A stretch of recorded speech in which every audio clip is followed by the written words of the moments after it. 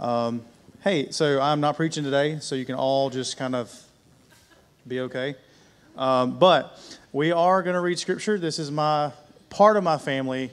This is Sarah, and this is Ben. And Abel and Isaac are somewhere around here.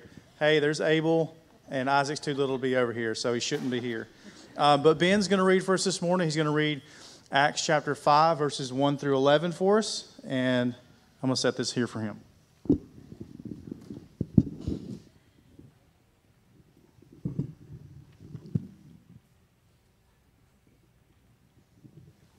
But a man named Ananias, with his wife Sapphira, sold a piece of property, and with his wife's knowledge he kept back for himself some of the proceeds, and brought only a part of it, and laid it at the apostles' feet. But Peter said, Ananias, why has Satan filled your heart to lie to the Holy Spirit, and to keep back for yourself part of the proceeds of the land? While it remained unsold, did it not remain your own? And after it was sold, was it not at your disposal? Why is it that you have contrived this deed in your heart? You have not lied to man, but to God. When Ananias heard these words, he fell down and breathed his last. And great fear came upon all who heard of it. The young men rose and wrapped him up, and carried him out and buried him. After an interval of about 3 hours, his wife came in, not knowing what had happened. And Peter said to her, Tell me whether you sold the land for so much. And she said, Yes, for so much. But Peter said to her, How is it that you have agreed together to test the Spirit of the Lord? Behold, the feet of those who have buried your husband are at the door, and they will carry you out. Immediately she fell down at his feet and breathed her last. When the young men came in, they found her dead, and they carried her out and buried her beside her husband. And great fear came upon the whole church and upon all who heard of these things.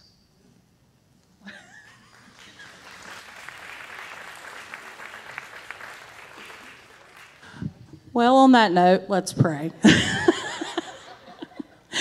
God, I thank you so much for this day, Heavenly Father, and I thank you for this time of worship that we're about to enter into. I pray, Lord, that you will speak through Luke, God, as he brings the word, God. Thank you so much for this church family, Heavenly Father, God, and thank you, Lord, for this time that we get to spend together in your word, growing and learning. We love you so much. In Christ's name, amen.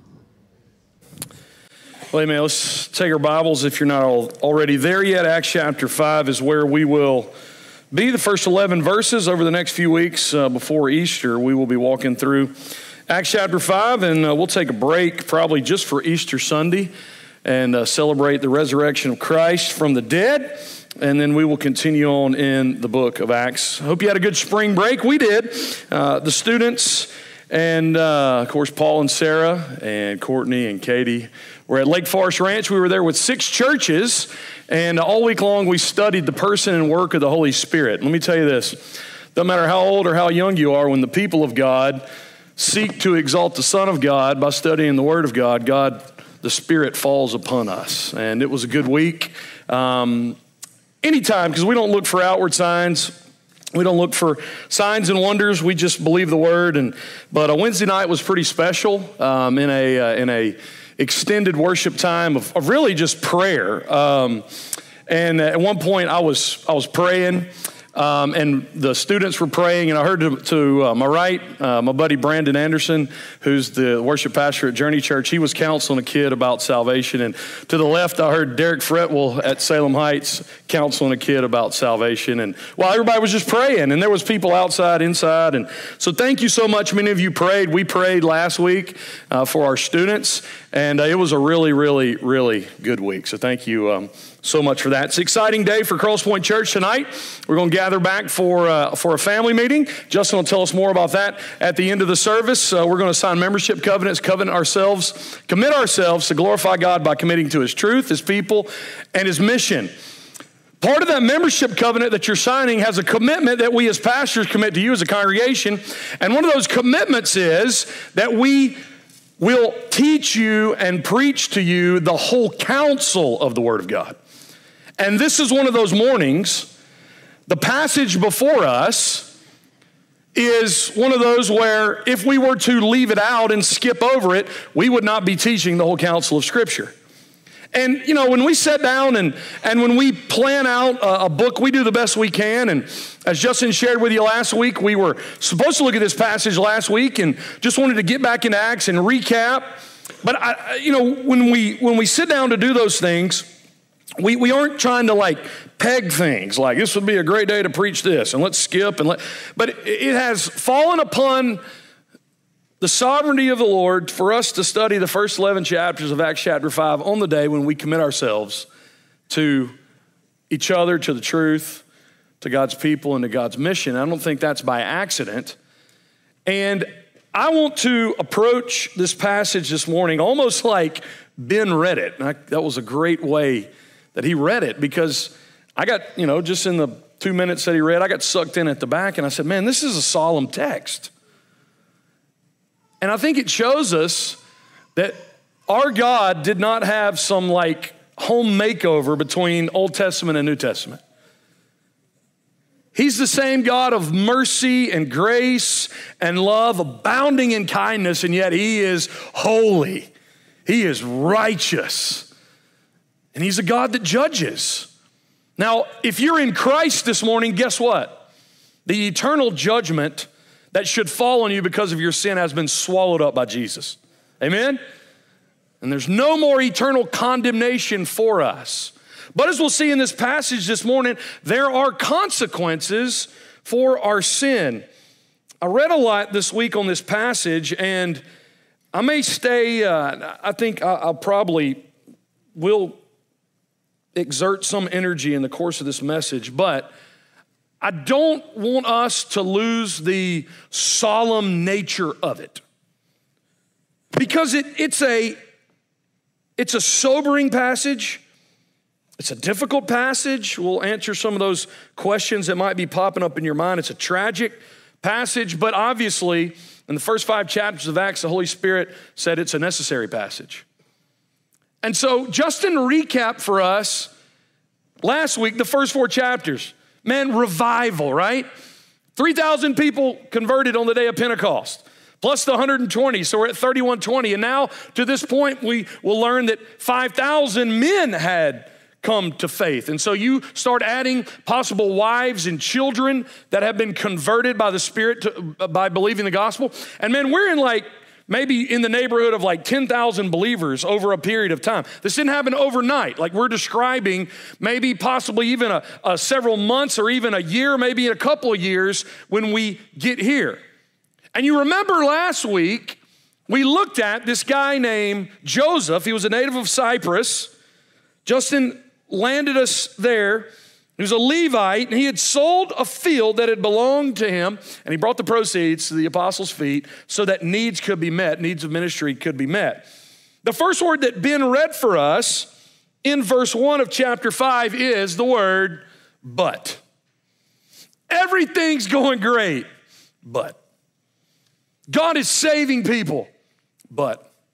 The church is united, but. People are living sacrificial lives, but. In Acts 3 and 4, we saw the attack of Satan come from outside the church through the religious leaders, through persecution, through jail. But Satan's attack moves differently. In chapter 5, in the first 11 verses, the attack comes from the inside. And this word but is going to be in contrast from what we just read about with the unity and particularly the sacrificial nature of Barnabas offering money. And now Satan will attack the church from the inside. The title of the message this morning is Sin in the Church. This passage is peculiar in this sense. It's a series of firsts. I was looking back in the book of Acts. Sapphira is the first mention of a woman since chapter 1, verse 14, a specific woman. This is the first mention of a named married couple in the book of Acts. Towards the end, we'll find this is the first mention of the word church, ecclesia, the assembly. And this is the first sin that's mentioned since the birth of the church in Acts chapter 2. And we have 2 people that, unbeknownst to the congregation, have committed themselves to hypocrisy and lying and deceit, and God doesn't tolerate it. D.A. Carson said this. I'll read several quotes to you this morning just because so much that I've read this week, but I want you to listen to what Carson says. D.A. Carson says this: revival does not guarantee the absence of sin in a community. When many people are converted and genuinely transformed, when many are renewed and truly learn to hate sin, others find it more attractive to be thought holy than to be holy. And so in the midst of all this incredible spirit activity, we have a man named Ananias and a woman named Sapphira, husband and wife, that engage in sin that they thought was hidden, that they thought was secret, but God manifested. Several years ago, or many years ago, I should say, and not even in this century or the previous century, there was an actor in England that had committed entire Shakespearean plays to his memory.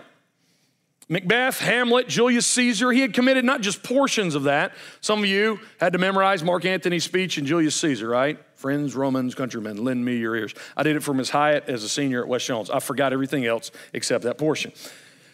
This guy had memorized not just one part, but the entire play, and he would travel throughout England, and he would recite the entire play, and he would act differently throughout the play.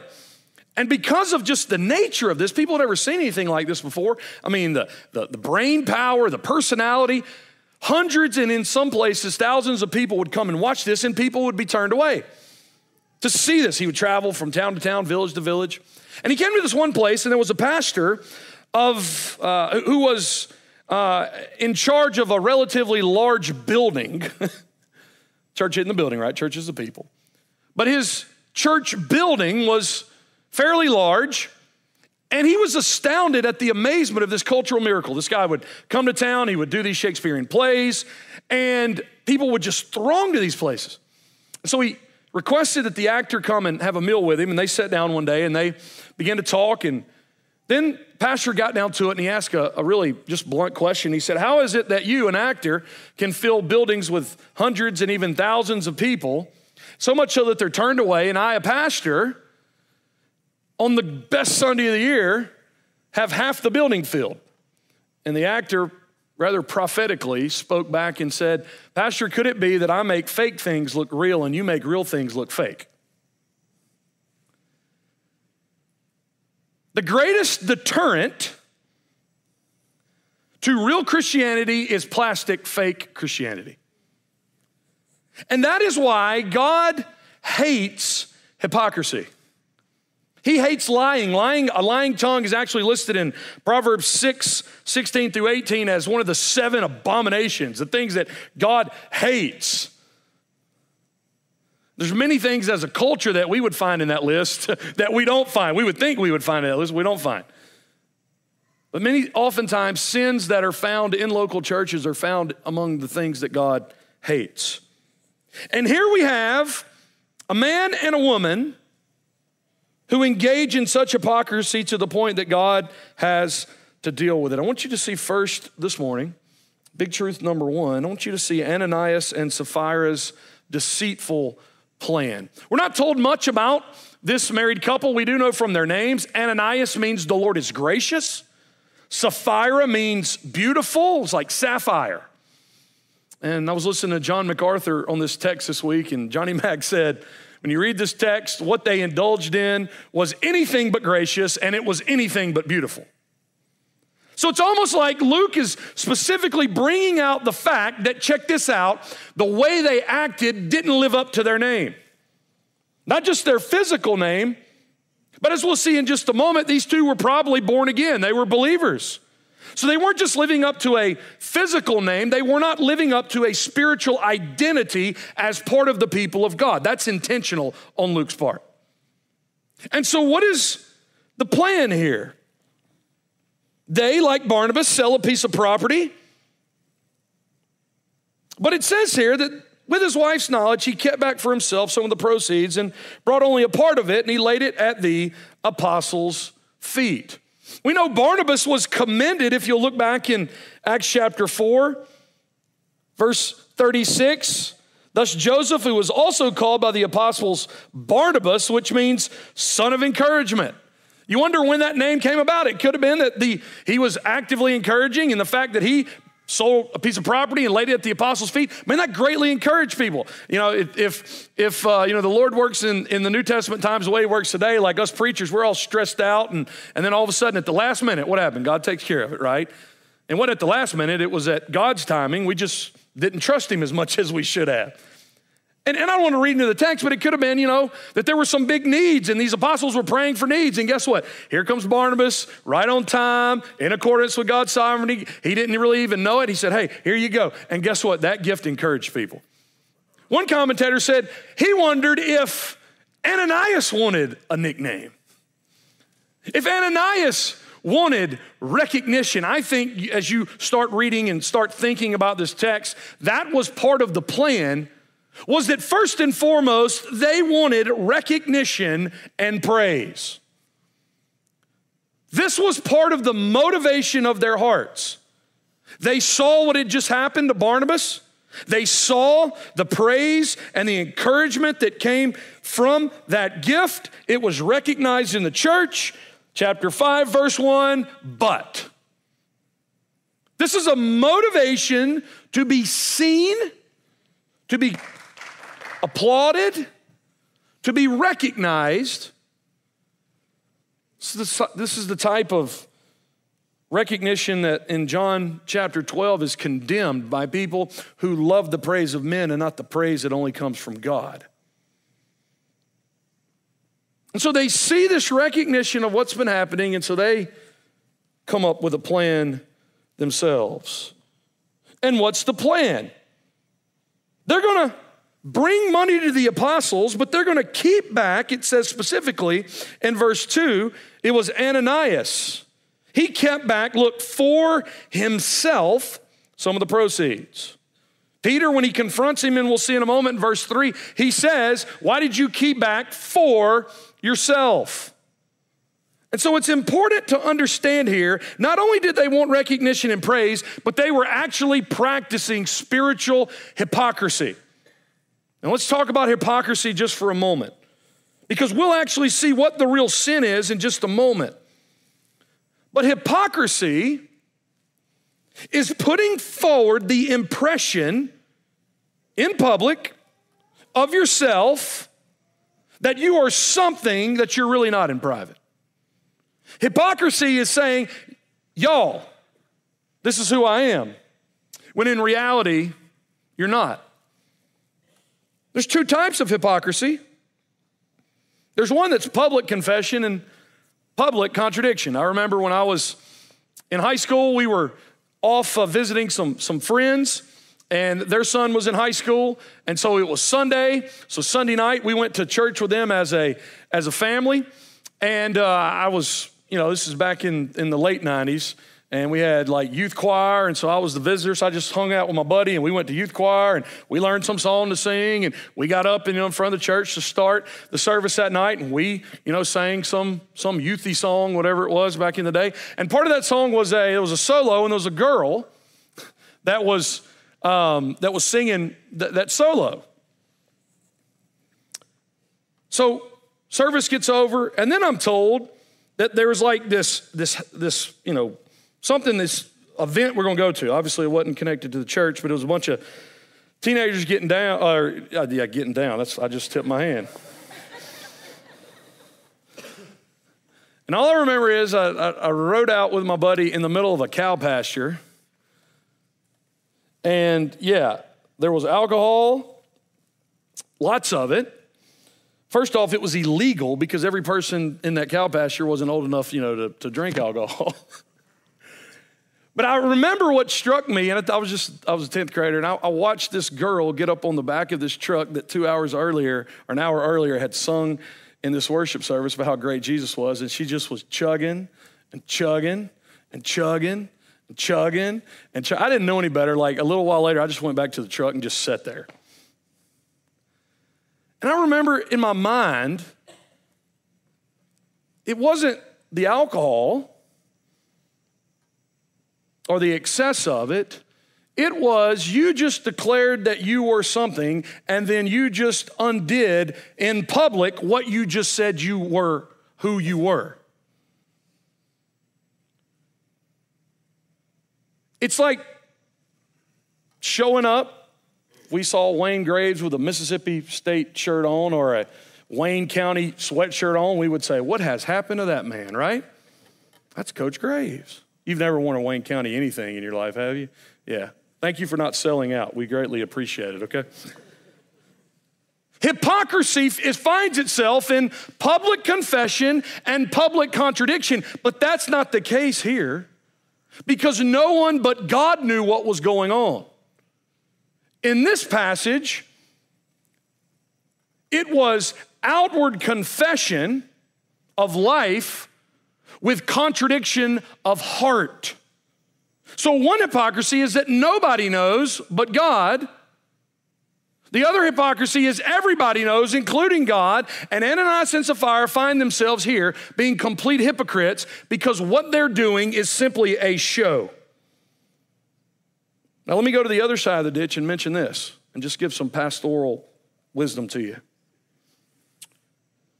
Oftentimes, you know your sin, and you don't try to hide it or cover it up. And there's a sense of freedom in that, isn't there? That, hey, man, that guy knows I got struggles, and I got struggles, and we confess our sins one to another, and we'll be healed, right? Amen? And so we don't want as a church, we don't want to walk around acting like, we never have problems and our hair's never out of place and we've never burped before in our life and we've never thought bad things or said bad things. We don't want to create a culture like that, but check this out. We don't want to go to the other extreme where we all have struggles, we're honest about our struggles, and so we never do anything about our struggles. You understand? That's the other ditch. Where God's just kind of cool with my sin. Shall we continue to sin that grace may abound? And Paul says, no. So the church is this, avoiding hypocrisy while pursuing holiness.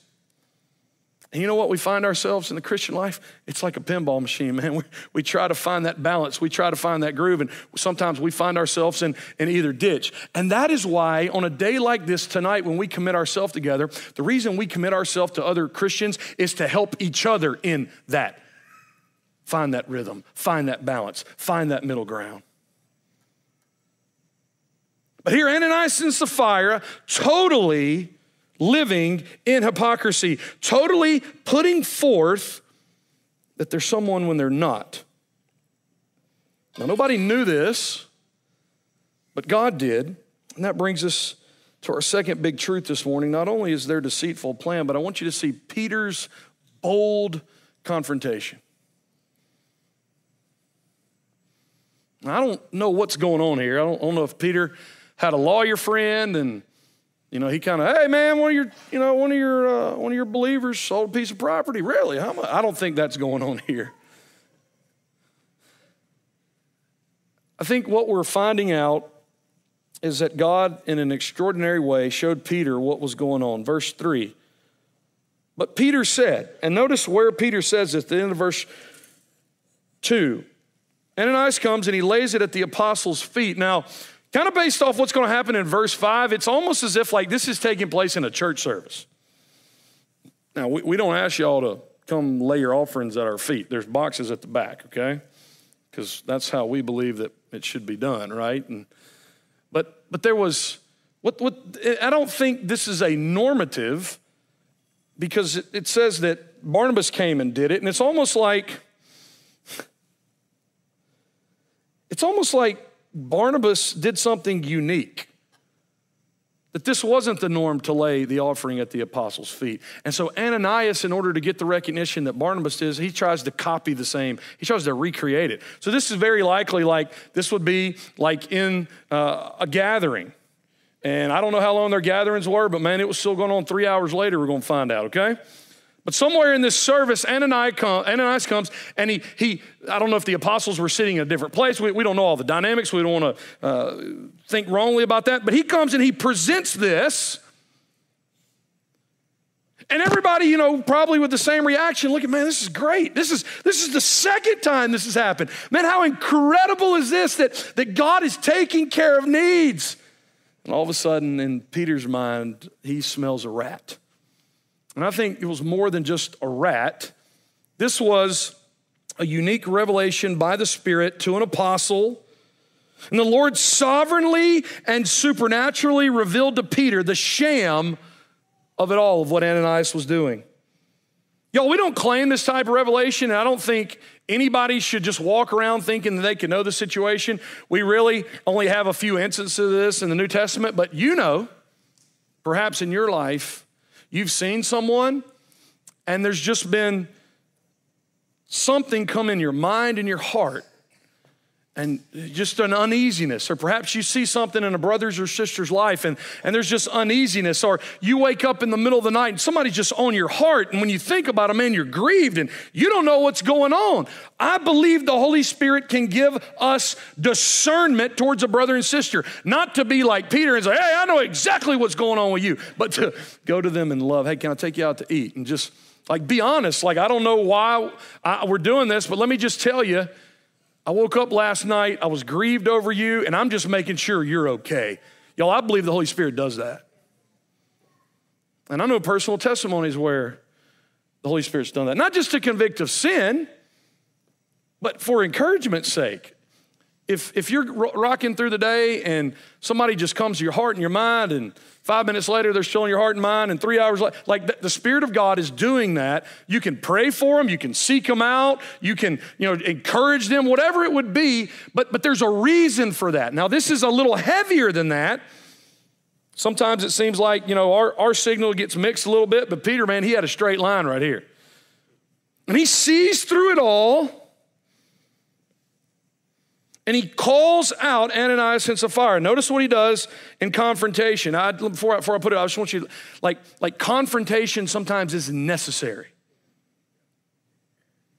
For somebody like me, my sinful nature sometimes enjoys confrontation, and that's sin. Like just walking around and, hey, because I just would rather, let's deal with the pink elephant rather than everybody staring at it out of the peripheral, right? But confrontation has to be done with wisdom, and sometimes it's not best to confront. But we should not be the type of people that hate confrontation at all costs. Because when he has come, he will convict the world of what? Of sin, of righteousness, and judgment. And if we never want to talk about sin, and we never want to talk about righteousness, and we never want to talk about the consequence of sin, we basically stiff-arm the work and ministry of the Holy Spirit. And we can't be involved in that. So there's a time and a place for confrontation, and Peter does it. What does he do first? I want you to see first, Peter confronted the specific sin. He confronted the specific sin. What is the specific sin? Verse 3, Ananias, why has Satan filled your heart to, first, lie to the Holy Spirit and to keep back for yourself part of the proceeds of the land? What was the sin? It was twofold. It was lying to the Holy Spirit. We'll see in just a few moments with Sapphira. It was testing the Holy Spirit, so lying and testing the Holy Spirit. And the second part, keeping back the proceeds. Now, sometimes people have looked at this text and they had said, see, it's a sin to not give God everything. Well, if that was the case, Peter wouldn't have said in the next verse, why it remained unsold, did it not remain your own? And after it was sold, was it not at your disposal? Why is it then have you contrived this deed in your heart? Y'all check this out. The sin wasn't in selling the land and keeping the proceeds. That wasn't the sin.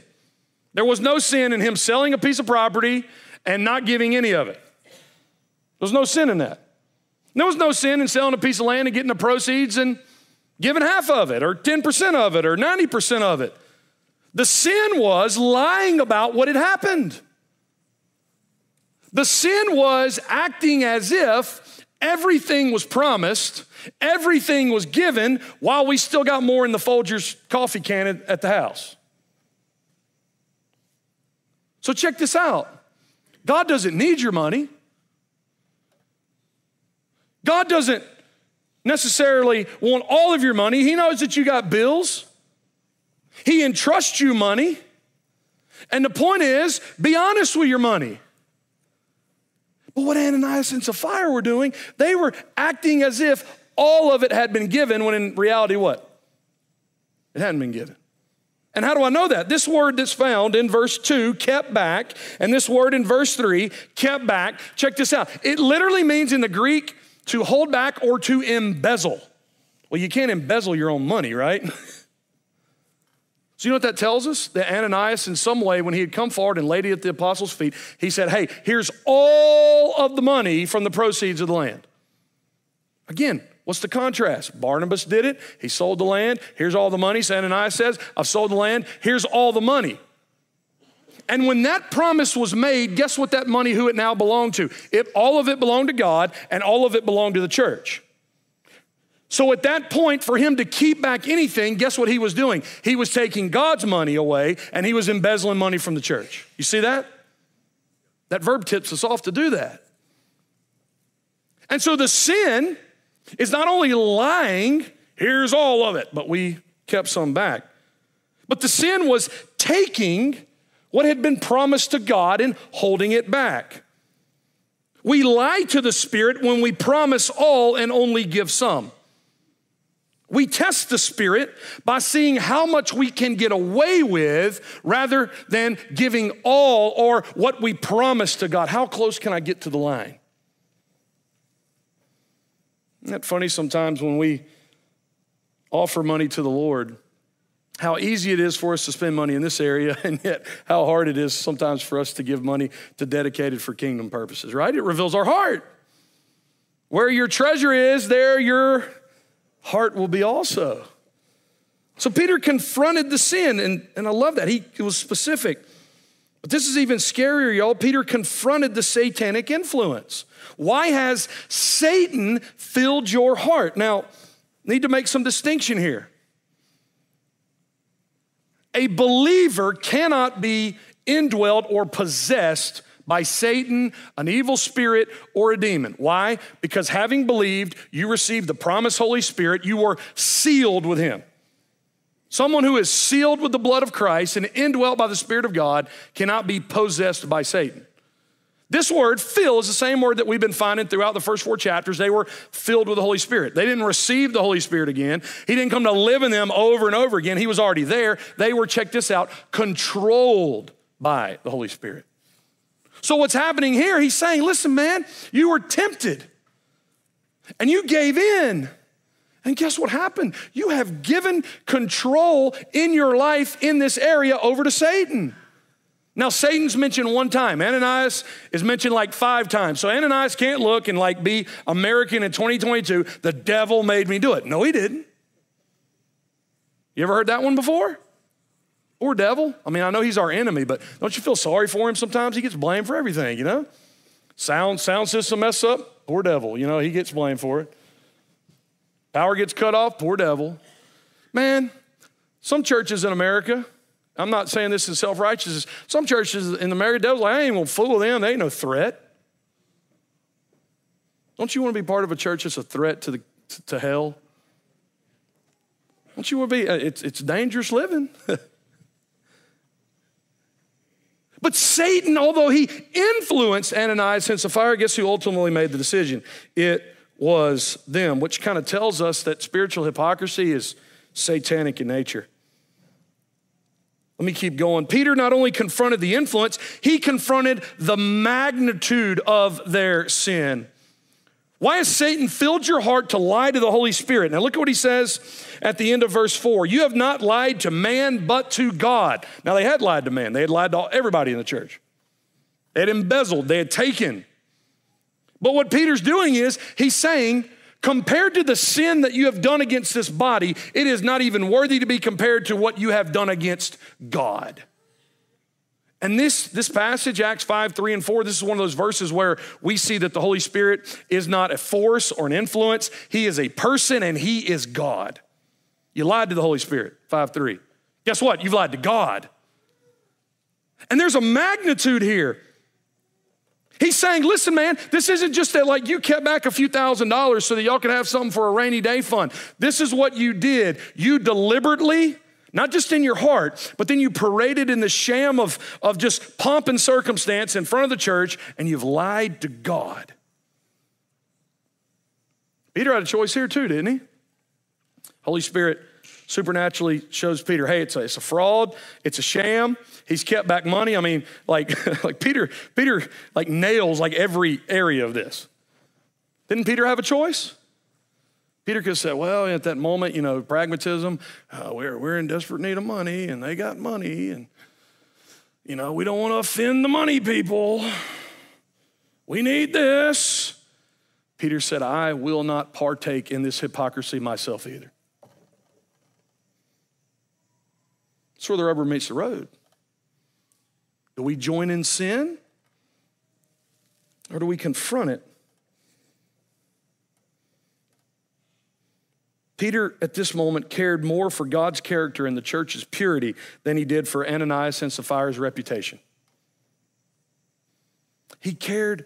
Isn't this amazing? Peter was taking everybody at this point. The poor widow, the orphan that had been taken off the streets of Jerusalem, the family of 5, the family of 3 here. And Peter said, it doesn't matter how much money you have. It doesn't matter how much money you don't have. What's more important is God's reputation and the church's purity at this point. Something wild happens. Not only did Peter confront the sin, big truth number 3 this morning, it was immediate judgment from God. God's immediate judgment. You've not lied to man, but you've lied to God. And when Ananias heard these words, he fell down and he breathed his last. Verse 7, after an interval of about 3 hours, his wife came in, not knowing what had happened. And Peter said to her, tell me whether you sold the land for so much. She said, yeah, for so much. And Peter said, how have you agreed together to test the Spirit of the Lord? Behold, the feet of those who have buried your husband are at the door, and they will carry you out. Immediately she fell down at his feet and breathed her last. Student ministry mentioned twice here. They serve as pallbearers. Young men come in, they wrap him up, carry Ananias out. 3 hours later, Sapphira comes in. She's asked the same question. Peter says, you're about to die. She falls down. Isn't that interesting? There was no word from Peter about death to Ananias, but there was to Sapphira. John MacArthur says this, is there hypocrisy in the church? Yes. We are given this story not to show us that hypocrisy exists in the church, but we are given this story to see how God feels and acts towards hypocrisy in the church. So what's happening is the response to their sin, we're given a glimpse into how God deals with hypocrisy. Now, why I believe that these two are believers is for several reasons. The context of Acts 4 and 5 is this group, this community. The word pleroo, which I told you, is not a filling, like an indwelling of Satan into their heart, but a control of Satan. That points to the fact that they were probably believers. But the judgment that comes, we have to see even the judgment of this 2 people drop dead in different parts of a service in worship to God is even a gift of grace for the church. How? We see first Ananias fell down dead. He breathed his last. He expired. He lost his life. There might possibly be a physical explanation from this, that he was caught in his sin, he was busted, and literally his heart fainted within him. He may have had a heart attack. We don't know all the spiritual, physical dynamics here. But the very fact that they wrapped him up, took him out, didn't notify his wife, kind of speaks of the fact that they understood that God did this. They would bury bodies sometimes the same day in Palestine because of the climate, but there's actually a law in Deuteronomy that says if a man's cursed by God, you need to go ahead and bury him. Ananias, shocked, caught, falls down dead. But isn't it interesting when Sapphira comes in that Peter asks the question, tell me, maybe the money's still lying there, tell me whether you sold the land for so much. And at that point, guess what? Peter was giving Sapphira what? The opportunity to confess. See the grace of God? Like when Ben read that text there, you're like, man, that's wrong. Like God killed those two people. Here in the midst of it, God, through Peter, is offering her a chance to own up to it. Now, would she have said differently had she known that Ananias had already died? Perhaps. Probably, possibly. But you see, regardless of what we know the consequences to be, our attitude toward sin should be the same. We shouldn't just want Jesus because we get out of hell. We should want Jesus because he's Jesus.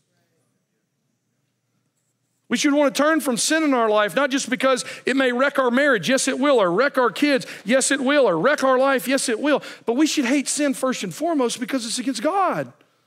And we love him. And we should fight the sin in our life. He gives her an opportunity. How amazing is this too? This may be some crazy thought to you. See how this passage honors women in the first century? She's considered an equal. And she's even given something that her husband didn't give it. She's given an opportunity to repent.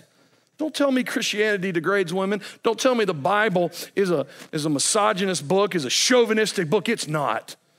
It was Christianity. And it was the Old Testament that said that men and women are equal in the sight of God. Different roles? Absolutely. But value is not one of them. So here's the big question. Why would God do this? I'll be honest. I've read this passage before and be like, man, it's just money. I'm sure someone sometime has thought, well, God should have just been happy that he got 1 penny from him. It's kind of cruel, isn't it? This isn't the first time that people have been struck down because of sin in the Bible. There's a pretty big record of it. Can I just tell you this morning? You and I in our lives have done things far worse than embezzle. And yet we're still breathing right now because God is kind and patient and gracious and merciful and loving. But does this happen? Absolutely. I would tend to happen if the church is so filled of hypocrites, possibly, why aren't more people dead? It's because God's gracious. But God did judge these two. Why would he do that? Because God's ultimate aim is not our happiness, it's our holiness. And a good father disciplines his own. Ultimately, an undisciplined child is a reflection of the father's character, and God would not allow himself at this moment to be portrayed as something that he's not by his people. I want you to also see under this point of judgment that God will not be mocked, especially by his own. He won't. And this is why, we struggle with this message today. Let me just stop just for a second. Like in a few minutes, we're going to take communion together. The Lord's Supper. We're going to commune together in the Lord's Supper. The Lord's Supper. The supper that he had with his disciples the night before the cross. This is my body that's broken for you. This is my blood that's shed for you. Not that bread is his body and that blood, or that wine is his blood. This is the picture, and you partake of it to proclaim the gospel among yourselves until I come. That's the point. 1 Corinthians 11 says that at the church at Corinth, many were sick, and some had even died because when they approached the Lord's table, they had hypocrisy and selfishness and sin in their life. So then just something like, yeah, we found a good deal on the internet, and we got these little wafer and this little juice thing combined, and we're just going to stand up front, and the deacons are going to stand here, and we're going to all come get one, and we're going to sing a song, and this is our Christian duty. No. There's nothing magical or mystical about that wafer. I mean, it doesn't even have taste, much less, substance. You know what I'm talking about? Trying to be faithful with God's resources. Amen? But listen, hypocrisy is a big deal to God. And if there's one thing that's far more precious to God than your life and my life, it is the life of his son. And he will not be mocked when we remember his son's sacrifice. What if you were the parent of a soldier who was killed in battle, throwing himself on a mine or taking a bullet for several other men. And years later, when people remembered your son's sacrifice, they told jokes on either side of it. And they made light of it. And they made it a very, very, very casual thing. That would frustrate you to no end, and more importantly, it would grieve you. And so when we remember not the death of a soldier, as heroic as that is, when we remember that the Son of God took on the sins of the world in our place for our sin, bearing God's wrath that we might be declared innocent and righteous before God, it is not a trivial thing at all. In the New Testament, God was so grieved by it that some believers even lost their life. Is that a hard thing to grasp? If you realize that what sin is and how awesome and incredible God is, it's very easy to understand then the great value of God's person, and sin is against him. So I don't lay that upon you this morning to be paranoid, because he's a father. He's a good father. And man, he's got a long fuse, praise God. But we dare not provoke his anger. We dare not pitch a fit and provoke him. So this morning, finally, what was the response? It was a response of fear. The church responded in fear. Verse 5, great fear came upon all who heard of it. Verse 11, great fear came upon the whole church and upon all who heard of these things. D.A. Carson said this, and I thought this was so incredible. In times of genuine revival, judgment may be more immediate than in times of decay.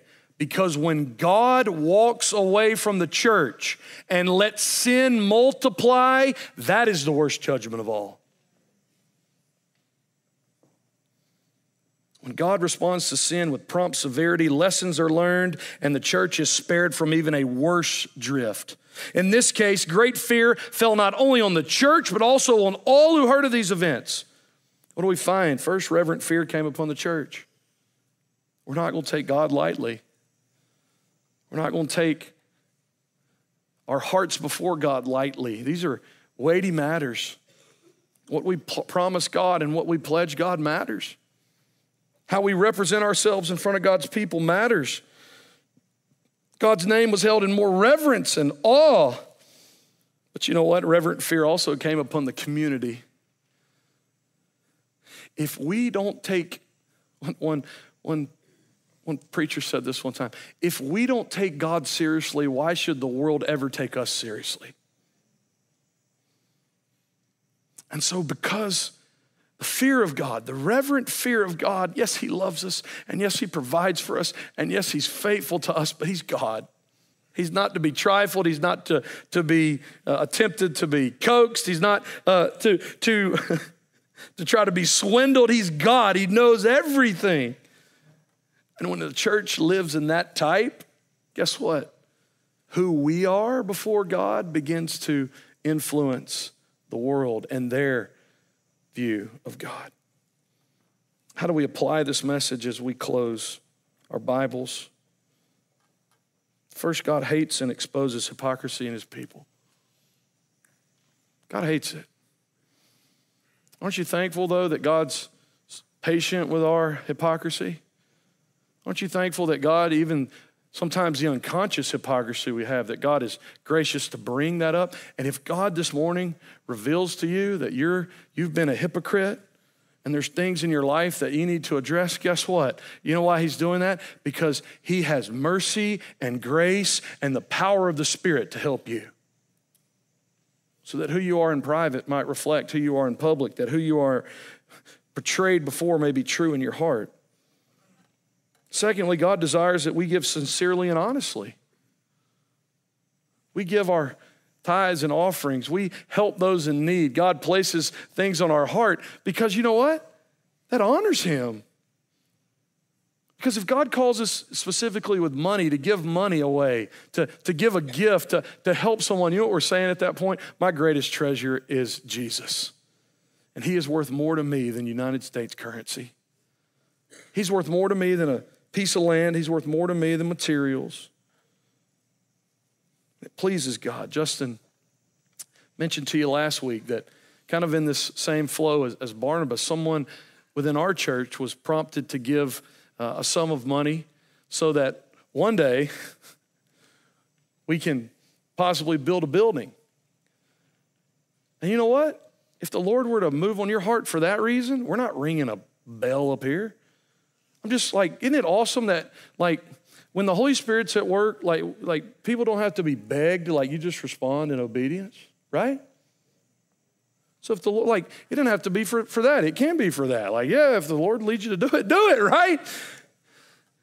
But it could just be that you see a family, and so your right hand doesn't know what your left hand's doing, but guess what? That family means more to you than United States currency and property. The Lord loves a cheerful giver. Third, belonging to the church of God is amazing, serious, and humbling.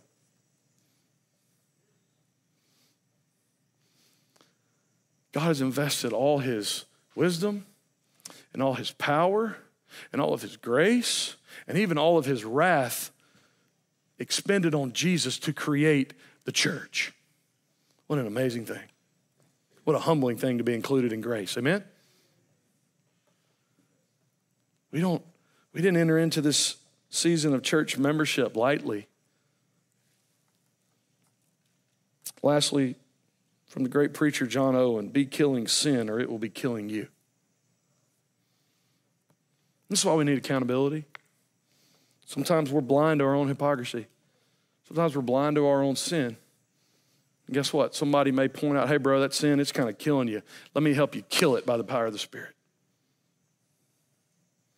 Be killing sin. Be killing that in your life that stunts the image of Christ being formed and conformed in you. Be killing that which is an idol before this great, awesome, living, true God. I wish Acts 5, 1 through 11 didn't happen, but it did.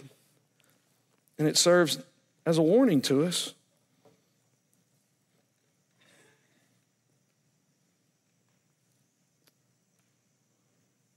What Justin will go to next week is that you'll see when the Lord purifies his church, he keeps working in power. So the gospel this morning is that you don't have to hide your sin. You don't have to continue in your sin. If you don't know Christ, the judgment of God does hang over you, but guess what? It can be removed in an instant. Repent of your sin and believe the gospel because Jesus has come to take away your sin. If you're a Christian and there's hidden sin in your heart, expose it, confess it. Let's go to the Lord in prayer. And because of the nature of the passage this morning and because of what we're about to do as a church, I do want to give you an opportunity to sit before the Lord and commune with him for two reasons. Number one, an opportunity to confess sin to him, but an opportunity to be humbly appreciative of what Jesus has done. Christ was struck dead so that we aren't. Christ was punished that we might have life. And so we're just going to sit for a few minutes before we take the Lord's Supper together. Humbly, reverently. You talk to him. You pray to him.